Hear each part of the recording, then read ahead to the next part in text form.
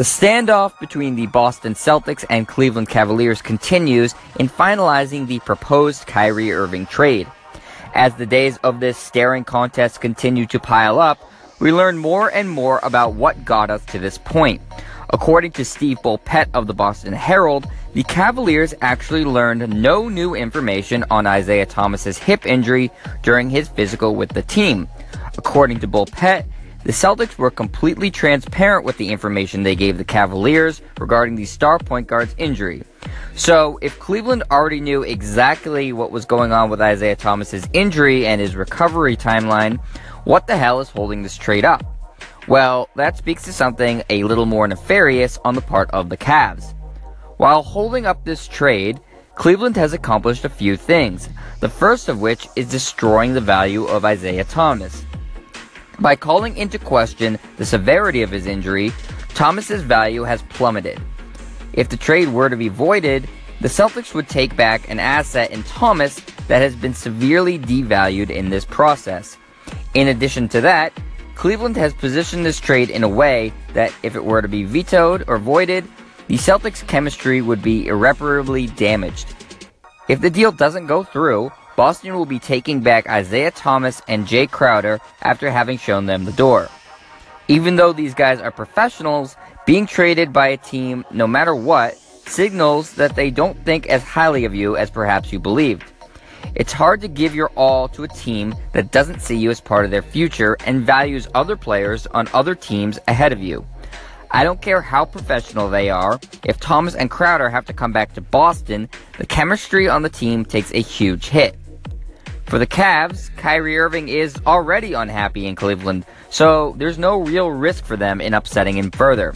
What's he gonna do? Sit out and miss game checks? It's not gonna happen.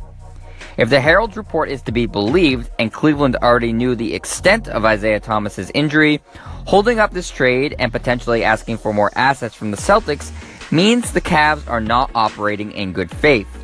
As part of any trade process, the teams making a deal are expected to operate in good faith with one another, meaning they are open and honest in their intent to complete the deal.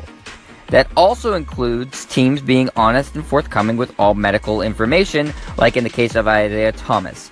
Koby Altman, the Cavs' brand new GM, is making his first NBA trade. Maybe he doesn't know the ropes, and this is all understandable, but maybe he's doing something unethical here.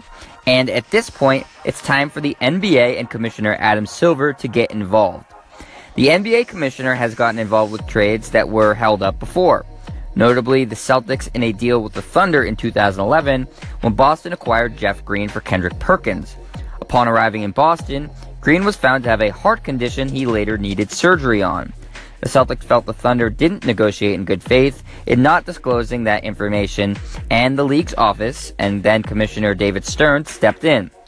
The league concluded the Thunder did indeed provide the Celtics with accurate medicals on Green, but that the team cardiologists had information about Green's heart condition that they never shared with the organization. Thus, Stern and the NBA awarded the Celtics a 2013 second-round pick of Oklahoma City as compensation, and the deal was completed. Adam Silver needs to do something similar now. He can't have teams negotiating trades in bad faith, especially if their motives are to damage their top competition, like could be the case here between the Cavs and Celtics. At this point, the staring contest between Boston and Cleveland has gone on long enough. This isn't good for the league, and the sooner this is resolved, the better. Do you think the Cavaliers are being honest with their concerns about Isaiah Thomas, or do you think they're just trying to damage the Celtics? Call in and let me know. I'm Jet Stryer, and this is your home for the best quick-hitting sports news only on Anchor.